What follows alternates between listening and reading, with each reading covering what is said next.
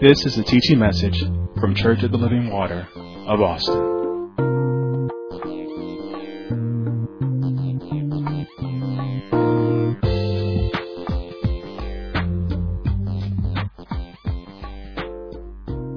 Amen. You can go ahead and open up your Bibles this morning up to Genesis chapter 1. We'll be going there again. But just a quick review here. We have been starting a series on the purpose of the family. And, we found out what purpose means. It's the intended position. So we have been finding out what is God's intended position for the family. And I love how Minister Martin took us to Abraham. And we saw that Abraham was a friend of God. And why? Because God said, I know him and he will command his children after him. And God promised Abraham that in him shall all the families of the earth be blessed. And in Galatians, he said, if ye be Christ, then are ye Abraham's seed and heirs according to the promise. So we said that Abraham being being our father of faith, this is our example of being justified by faith.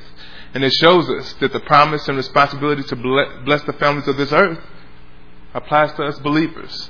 And when I think of Abraham being our father of faith, you can finally get the meaning of that song you learned when you were a little kid. Father Abraham had many sons, and many sons had Father Abraham. And the more I look at purpose and think about that, I begin to think of my father, and I'm like, now that song applies to him too. Our father, Pastor Hill, had many sons, and many sons had our father, Pastor Hill, and I am one of them, and so are you. So let's just praise the Lord. Why? Because we have the purpose of God in our hearts now. We can all get His redemptive plan done. And I hope one day that somebody can say that about me as well. Father Isaac Hill had many sons. And not because I want the praise, but I want everybody to know the redemptive work of God. The redemptive work of Christ. So it's crucial that we all know that the call of the family is to produce spiritually and emotionally established believers who in turn get God's redemptive work done on the earth. We said last time that in the family, the husband and the wife must make God's purpose their business, their ministry, and they have to chase after it diligently. We said that both the parents and all the children have to be fruitful. Like it says in Genesis, be fruitful and multiply. Now we said fruitful is not just having sex and having a bunch of babies, because you see it says fruitful and multiply. So we had to figure out what fruitful meant, and I said it meant that fruitful means I must constantly seek God's purpose and persistently live every moment of my life with His purpose in mind. We have to always remember that. That's the only way you can be fruitful. See, everything we're teaching and we're learning lately, it's a tool for you to help clear the path for your family so that they can see Christ. So that the others in this world can see Christ. You got to remember that. There's a lot of information that's going across, yes. And it does seem like, yes, it's a lot of hard work, but, to have the heart of Christ is hard work. Just come to terms with that. It's hard work. Let's stop trying to take the easy road. Shortcuts, easy road, it's not for the believer. You know what's for the believer? Endurance, perseverance, abiding. That's what's for the believer. See, all we're trying to do is trying to help you catch the things now so that when the world throws the flow in your face, that you know how to respond with purpose in mind, so that you're fruitful in your response, so that you or your family won't become the statistics of this world. Single parent homes, families that can't keep their children out of jail or die early, strung out, addicted on drugs or alcohol, families that grow up and raise hateful children that go to Walmarts in El Paso and shoot 20 people, injure 26. See, because I know you look at that person and like, man, something's going. That started in the home. His parents might not have been that extreme about it, but it was planted in the home. That's where he got it from.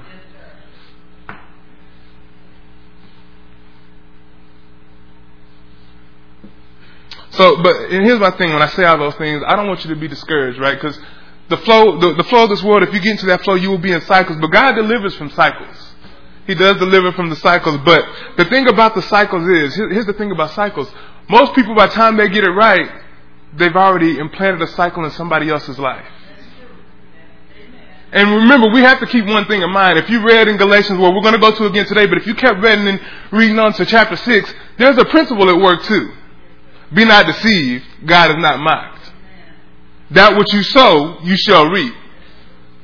So just because you start to choose Christ later in life, remember, there's some things that you may have planted back in the days. You have to reap what you sow.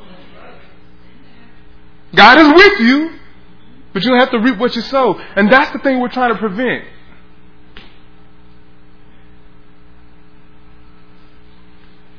So we have to get back to the basics and find out what was God's original plan and purpose for the family. So I'm going to do a little quick review here on my part. And I said that my part here was the purpose of the family is to conduct or operate government for the glory of God as His stewards or representatives on the earth. And I said you don't have to write all that. All you have to write is to subdue and have dominion. The purpose of the family. My part. I didn't say that's the only purpose. Y'all know Minister Stinson started a few weeks back, and she covered on to reflect the image of God in character and in structure. And I said our purpose is to subdue and have dominion. All right, are we all in Genesis chapter 1? I'm going to start at verse 26. And it said, God said, let us make man.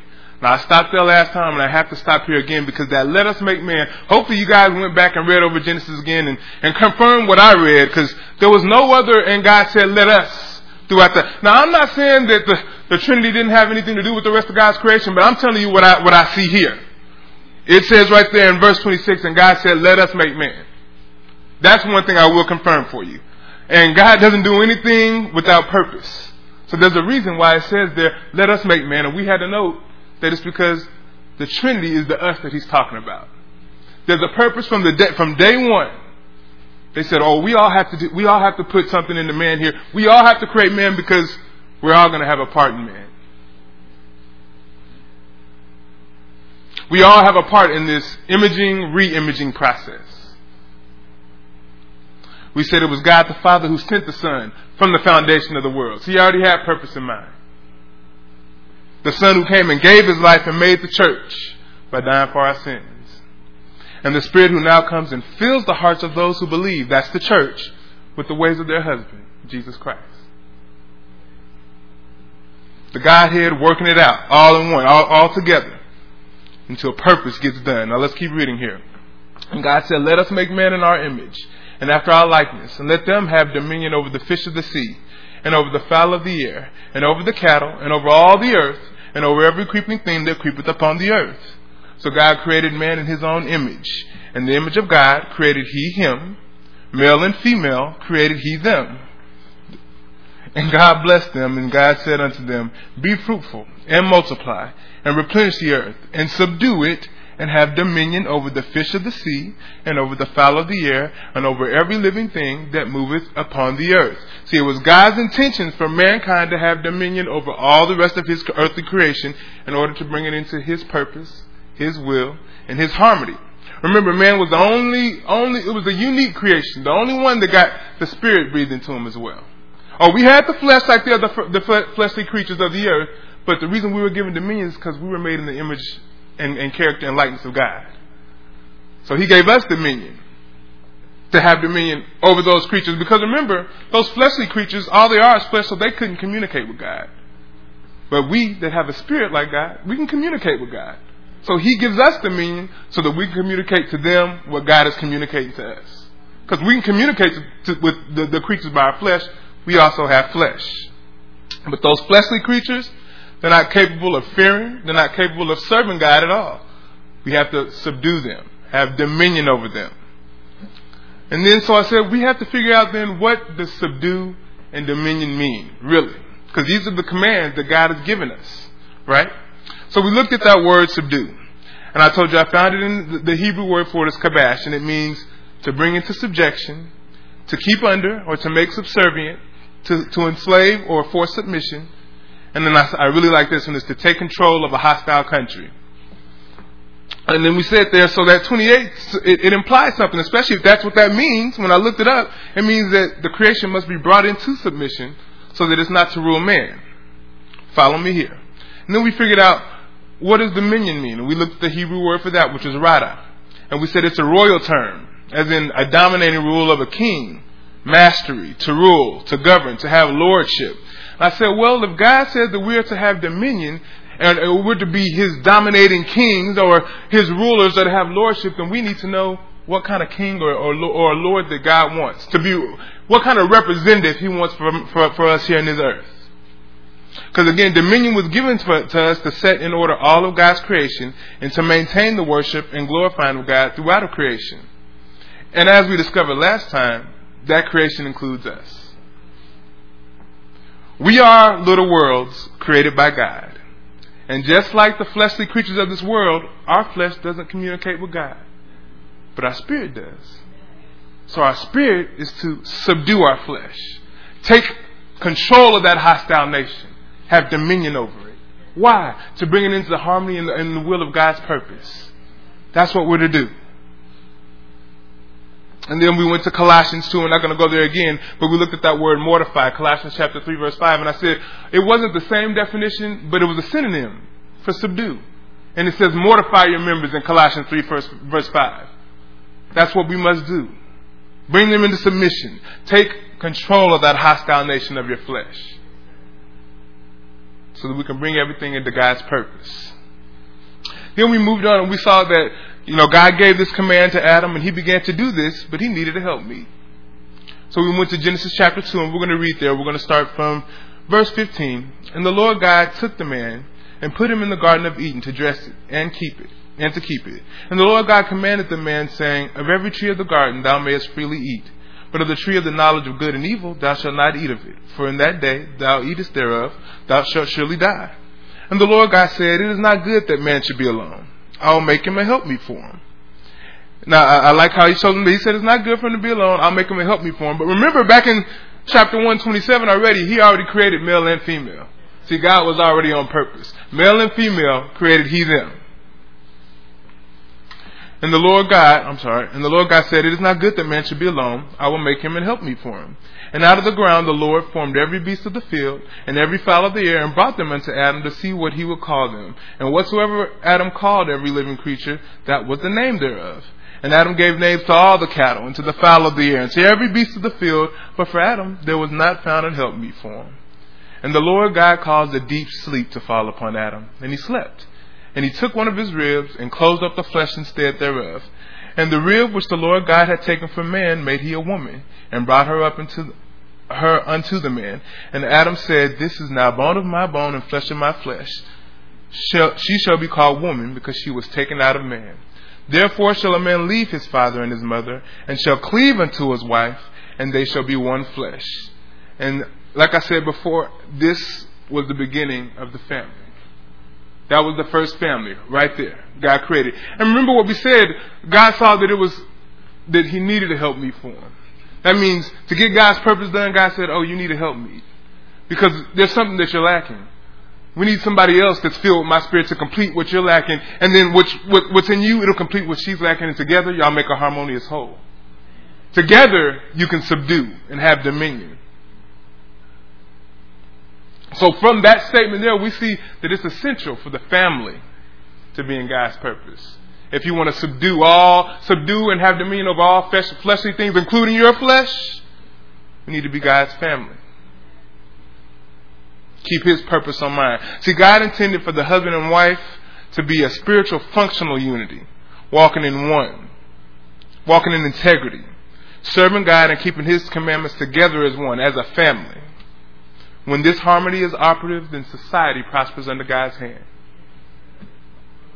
So, we said that the family alone, this tells us that the family alone must impart some godly qualities or characteristics that enable us as individuals to rise to our full potential and be able to subdue and have dominion over the fleshly things of this earth and our own flesh. You have to learn this in the home.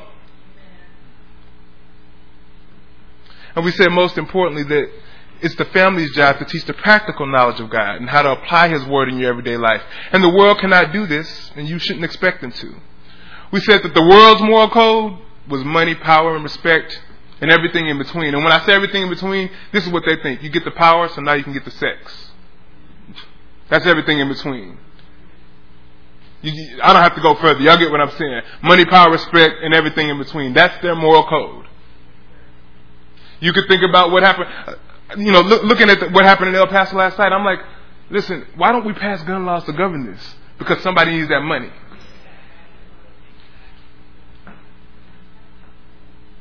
So that's the double impact, because there's people in office that won't make that happen, but they grew up in families too. Not learning the truth. Just like the one who committed the crime grew up in families. Now they're important in important positions, making important decisions that affect us, but not fit to rule. And what's the outcome? Well, we saw what the outcome from last night in El Paso: 20 dead, 26 injured. From one person not being on purpose, or one family. And we have a society full. But God has an answer to that. He has an answer to the flow. Let's go over to Galatians. Galatians chapter 5.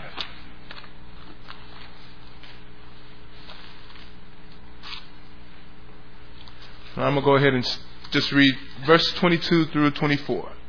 But the fruit of the Spirit is love, joy, peace, long-suffering, gentleness, goodness, faith, meekness, temperance. Against such there is no law. And they that are Christ have crucified the flesh with the affections and lust.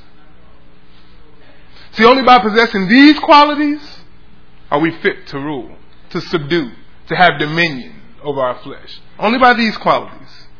And these things are best learned within the structure of a strong family on God's purpose.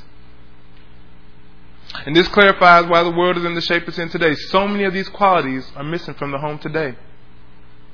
God's uncompromising love is missing from the homes today. Too many of the families just focused on the lust of their flesh. And if the family is prevented from producing people who can produce the fruit of the Spirit, then society, like I said earlier, society as a whole suffers. Because society is made up of families. That's it.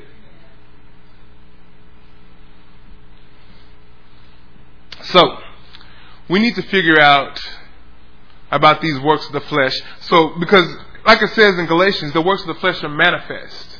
And I like that word, manifest. Verse 19, matter of fact, let's read that. Let's go to Galatians. Just turn back a page, or it may be on the same page for you. I'm going to start at verse 16, chapter 5 again. I'm going to read that. 5 verse 16, it says, This I say then, walk in the Spirit, and ye shall not fulfill the lust of the flesh. For the flesh lusteth against the Spirit, and the Spirit against the flesh. And these are contrary the one to the other, so that ye cannot do the things that ye would. But if ye be led by the Spirit, ye are not under law. Now the works of the flesh are manifest. And I love that word manifest, because that means there's tendencies, there's characteristics that bring about this work, this action that you're seeing. It manifests it. It makes it show up. So you just like if you look down in what verse is it? Verse 21. The second one there says murders. There's something that got that guy in El Paso to get up to murder. There's some characteristics that were developed. He didn't just come out a murderer. So we're going to start down these, and we're going to try to identify these characteristics, because these are the things you need to watch for in your home. These are the things that are going to help you subdue and have dominion over your flesh. And we started last week, and over my study time again, I just lumped these two together: adultery and fornication. Now, my definition of adultery and fornication is having sex with someone who is not your spouse. No delineation for me. Adultery and fornication is having sex with somebody that's not your spouse. Of the same sex. You got to say that nowadays. The opposite sex. Not the same sex. Got to say that nowadays. So again, adultery and fornication, let me clear that up for some of you that think, oh, fornication is not as bad. Adultery and fornication is having sex with someone who's not your spouse. For a believer, there needs to be no delineation. For God, there's no delineation.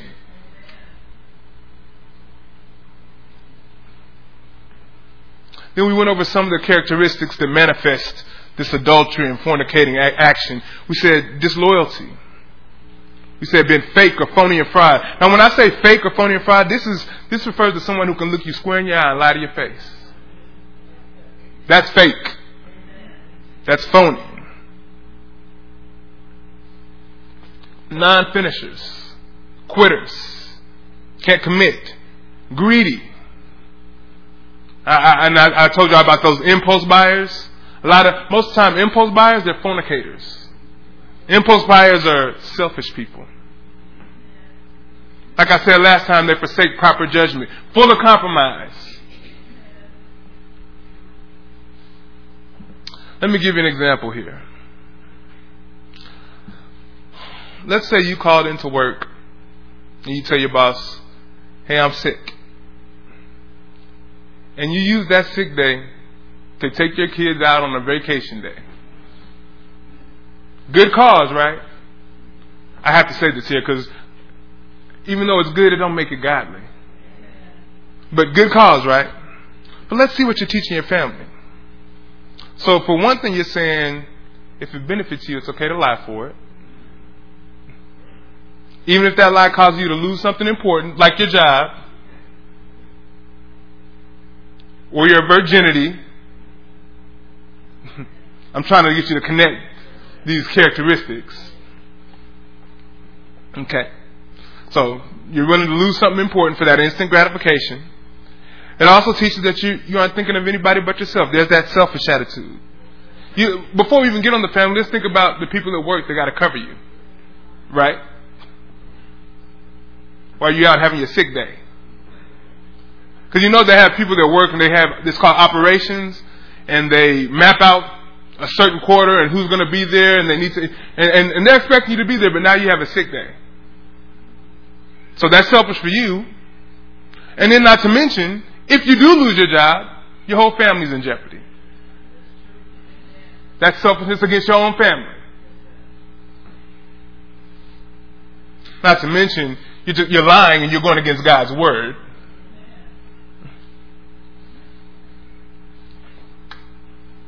And just like a fornicator, selfish, no consideration of who's involved. Let's say you're fornicating, you get this person you barely know pregnant. Who's going to take care of your child when your relationship doesn't work out? When you can't even afford to take care of yourself, Mr. or Mrs. Impulse Buyer. Selfish. Or the adulterer who consumes themselves, spending all their time and their energy cheating, and then the rest of their time and their energy trying to hide the fact that they're cheating, and now you have no time for your family.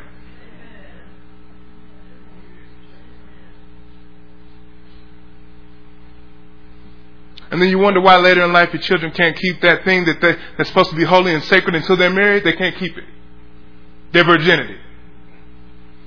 Now, that secret that's supposed to be for their husband or their wife, now the whole world knows those secrets.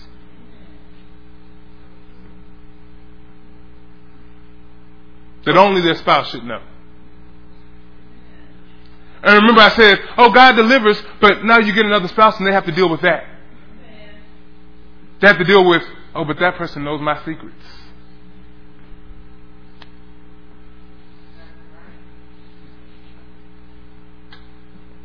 All because you want to show them how selfish you can be.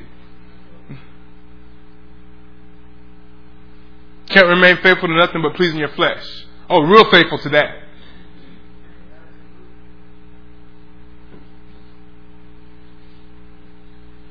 It's been taught that it's okay to go against what you believe as long as it makes you feel good. This is what I said last week when parents say, do as I say, not as I do. That's a fornicator's heart.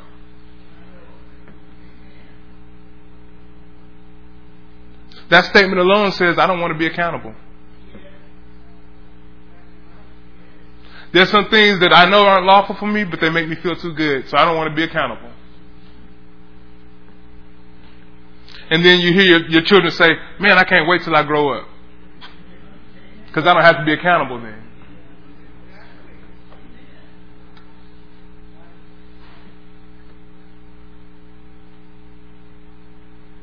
Sacrificing what you've been taught just for a momentary good feeling. Unfit to subdue and have dominion. Flesh running wild, running rampant. And we said, listen, the fornicator's heart goes deep. It's not just necessarily have to be physical sex. Because it's the attitude of a fornicator and adulterer that they have. Whether it be a person or a thing, anyone or anything that causes you to take your eyes off Christ is an aid to that fornicating heart. That heart of adulterer.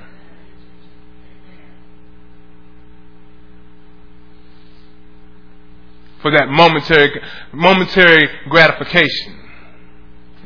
This is how you find yourself in cycles. Remember I said the characteristic of it is selfishness? Well, let me tell you about selfishness. Selfishness perpetuates cycles. It keeps them going. Because you're so selfish, you don't care of the outcome. You don't care who's affected. I'm going to do this.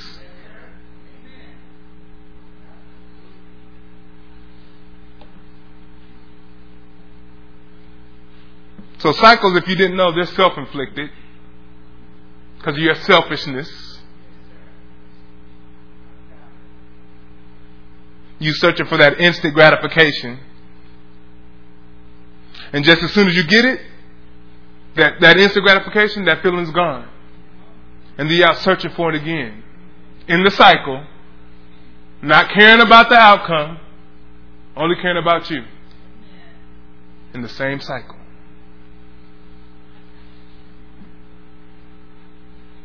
Now the works of the flesh are manifest, which are these: adultery, fornication, uncleanness. Let's get on uncleanness. So looking at uncleanness, this is what I found out about it. It means impure, immoral, filthy, unnatural. It means to be impure or unclean in thought and in action.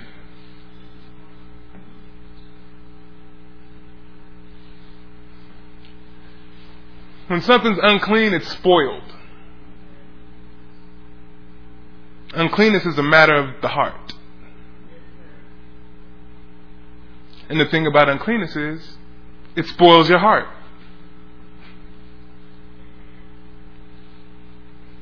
And this can come from many things. It can come from being around unclean people, watching unclean things, participating in unclean things, hanging around people with the filthy mouth.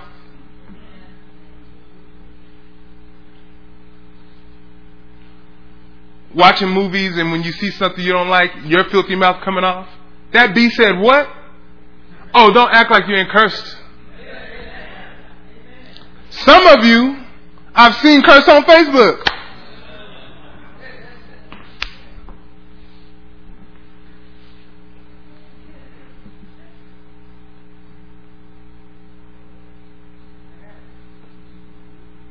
No, some of you that were in Pastor Hill's ministry class, I've seen cursed on Facebook.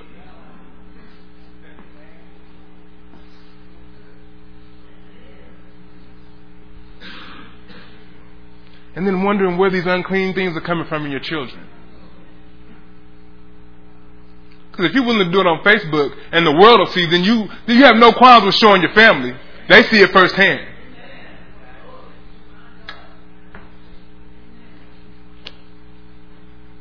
Listen, I'm not saying nothing that I can't back up with the facts of this world. Because the facts of this world on Facebook says that that's what you said. I'm just being honest. Cursing in front of your family. Talking about people. And then going around and trying to tell them, respect your fellow man.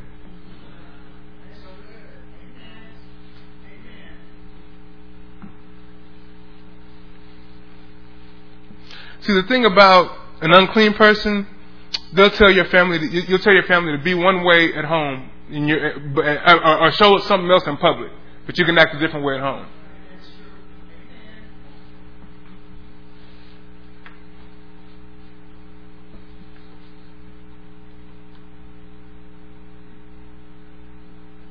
A person with an unclean heart tries to give excuses to justify doing what they're doing.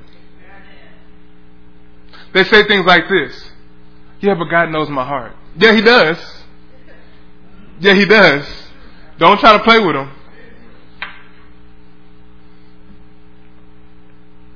They say stuff like, God loves you and He's happy with who you are. Just be you. I don't see that in the Bible anywhere.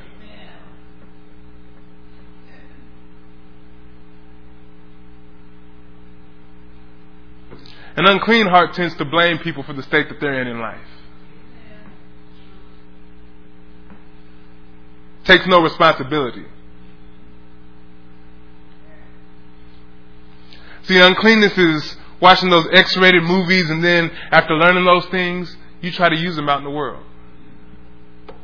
Oh, that's uncleanness. That's uncleanness. Oh, but see, that's the thing about this world. Let me tell you about how unclean this world is. They'll tell you it's healthy to watch some of those movies. You know, the same government that won't pass these gun laws to prevent stuff like last night. The same government that will legalize same-sex marriage. The same government that takes prayer out of school, but put in those groups, those social groups that tell you, you can hide that till you get out of your parents' house. Oh, that's in your schools if you didn't know. Unfit to subdue, to have dominion.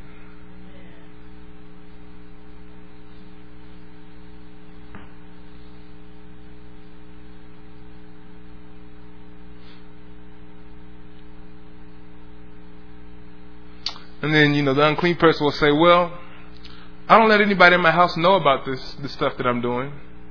You unclean fool. An unclean person tries to hide it. For example, since I'm on there, if you have pornography, trying to hide it under your bed or in the closet.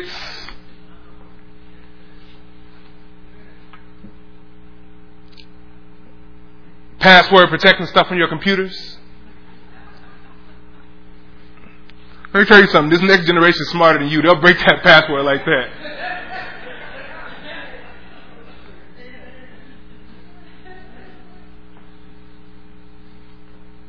Hiding things from your family when God said you're supposed to teach your family. See, hiding things from your family is just like trying to hide things from God. Brother Isaac, my family's not God. Don't be deceived. Don't think you can hide something. Don't think you can conceal your character forever. The real you is going to rear its ugly head eventually. That's the thing about uncleanness. You can't hide it for long. Remember, the family is God's institution. And to hide what you are is to hide what they're supposed to be.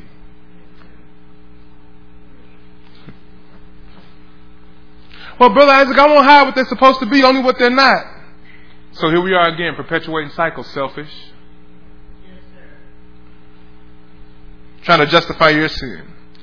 You think you can put a Band-Aid on your flesh. In actuality, you're just letting your flesh just run freely. You're letting your flesh govern you and everything in your household. Because you're using your own method. We learned about your own order of worship.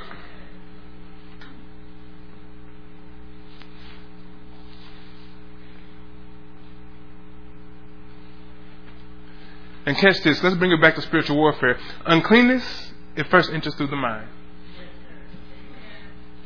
So your mind is like a TV with your antenna receiving those unclean thoughts. Now, when you receive those, or when you get to that channel, do you pause on that channel?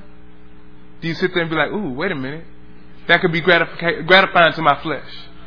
Are you changing it quickly? Are you disgusted with that sin?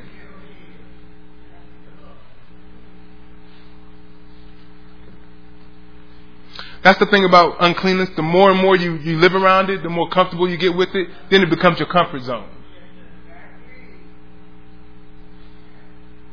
Then the more comfortable your family will be around it. Let's bring it into a natural example. Let's take your home. Let's say you have a dirty room. Let's say you have a dirty house. And let's say you let it stay dirty.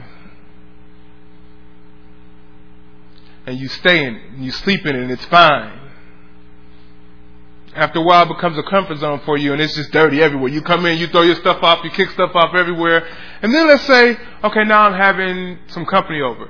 Well, now I'm cleaning, I'm running, I'm putting stuff away in closets, I'm throwing stuff under beds, right? And you think I can hide it. And let's just say whoever comes over just hits that wrong closet door. And that filth comes bursting out. It's come bursting out at the seams. You can't hide it. There's no way to hide uncleanness. You can do it for long. You can put it on the facade. But it's going to come bursting out at the seams.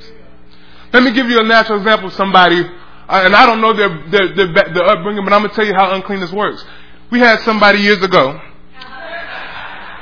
So we have her, right? And everybody thought she's the sweetest older woman. You know, this and that. This is going on. But when push came to shove, her uncleanness busted out at the seam.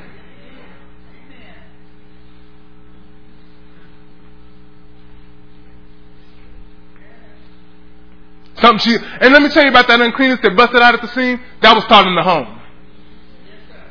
That racist attitude, that started in the home, and now it's rearing its ugly head in her uncleanness. Can't hide it for long. Oh, she makes a lot of money. Oh, she's doing this on HGT or whatever, the cooking network. Oh, she's such a nice lady. And then she calls this person the N-word. Uncleanness.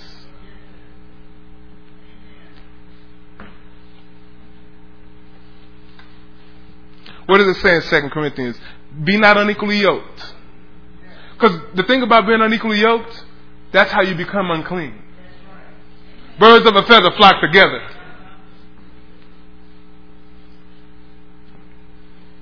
You hang around an alcoholic, you're probably an alcoholic. You hang around somebody that's having sex outside of marriage, you're probably having sex outside of marriage. Oh no, I'm trying to minister to them. I don't never see you bring them here. But you go to where they are, trying to minister to them in the club or something.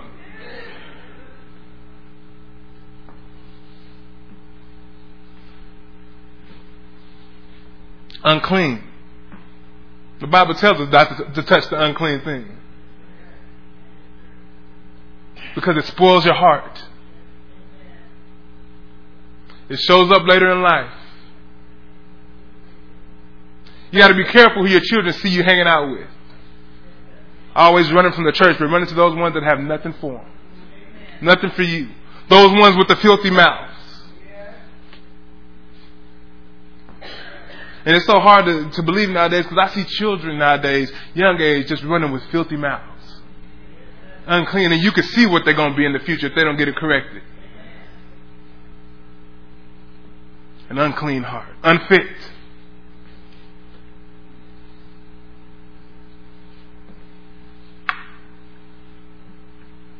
Now the works of the flesh are manifest, which are these: adultery, fornication, uncleanness, lasciviousness.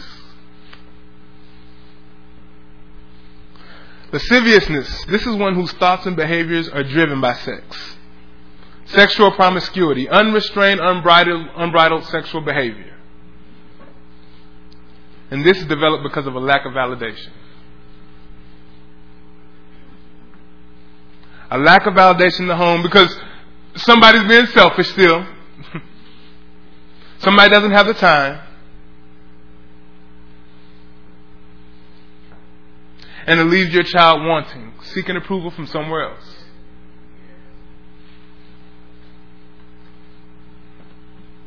And usually that means someone was missing from the home, whether because they were not there or because they work all the time and they're choosing something else before their family. Remember, your family first and foremost is your ministry.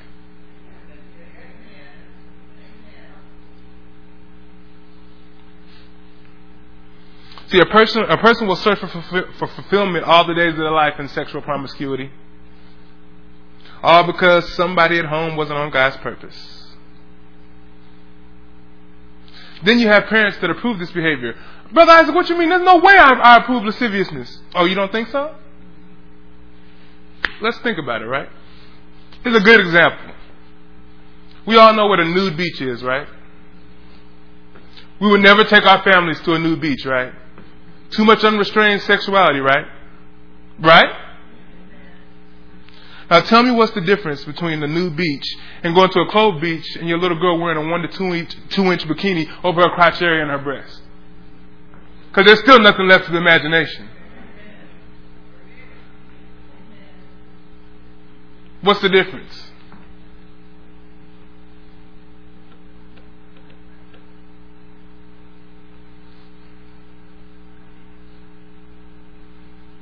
Oh, that's approving.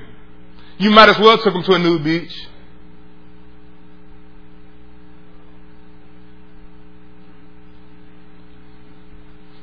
Letting your child become a child. Listen, You have to really be prayerful, and watch these things nowadays, because the world is changing. Letting your children become cheerleaders, and I've seen middle school cheerleaders nowadays doing suggestive cheers, pelvic thrust, looking at grown men in the audience, doing these things. But we don't approve of lasciviousness, right? We don't approve of sexual promiscuity. But why do we have a middle schooler doing something like that? Money, power, and respect, and everything in between.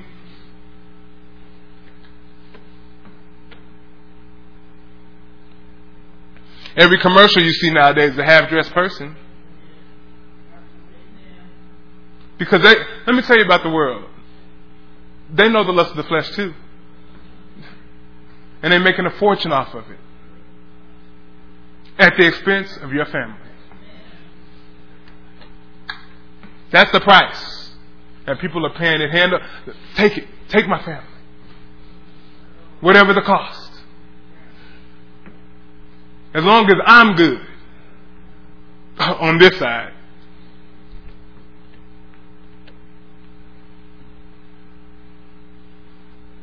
They teach if you have it, flaunt it. That's how you get what you want.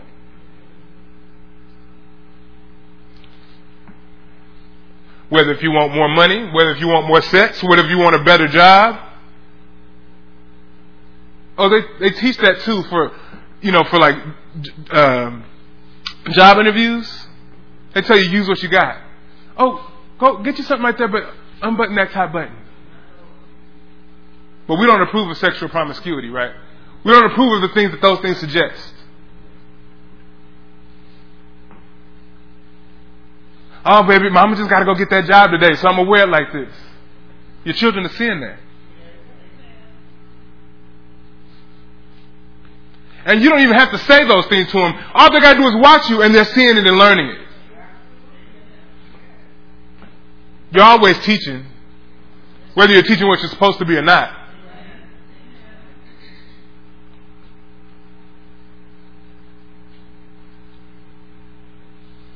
Like I said, you got to watch what you let your children get into today. Because these are the small foxes that spoil your children's heart.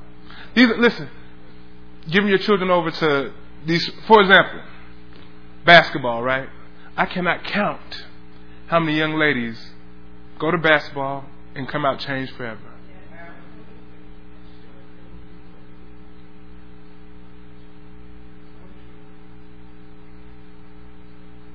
Young cheerleaders in high schools, and I can say this because I saw it, just being sexually promiscuous with all the athletes in the locker room. How did that happen? Well, they out there doing them pelvic thrust cheers. What you mean, how did that happen?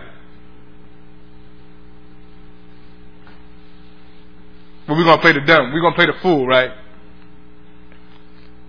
Leaving us unfit. Not able to subdue. Not able to have dominion. Not able to govern our own flesh, let alone help someone else learn to do so, like your children.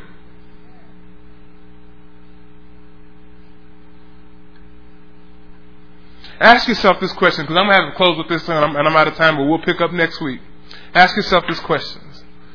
Do the decisions for your family show that you're not a part of this world? That you've been called out of this world into His light? Or does it encourage your family to be more like the world? Because remember, to be fruitful, you have to keep God's purpose on your mind at all times. Which means He needs to be a part of every decision you make. Yeah, even the decision to let your daughter be a cheerleader, He needs to be a part of that. Here's your warning now. He needs to be a part of those little things. Before you come later on in life, like, I don't know what happened to him. You gave way to that lascivious spirit.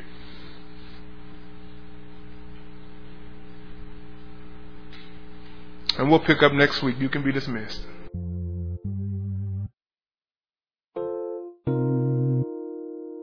This has been a teaching message from Church of the Living Water at Austin. For more information about our ministry, please go to our website at livingwateraustin.net.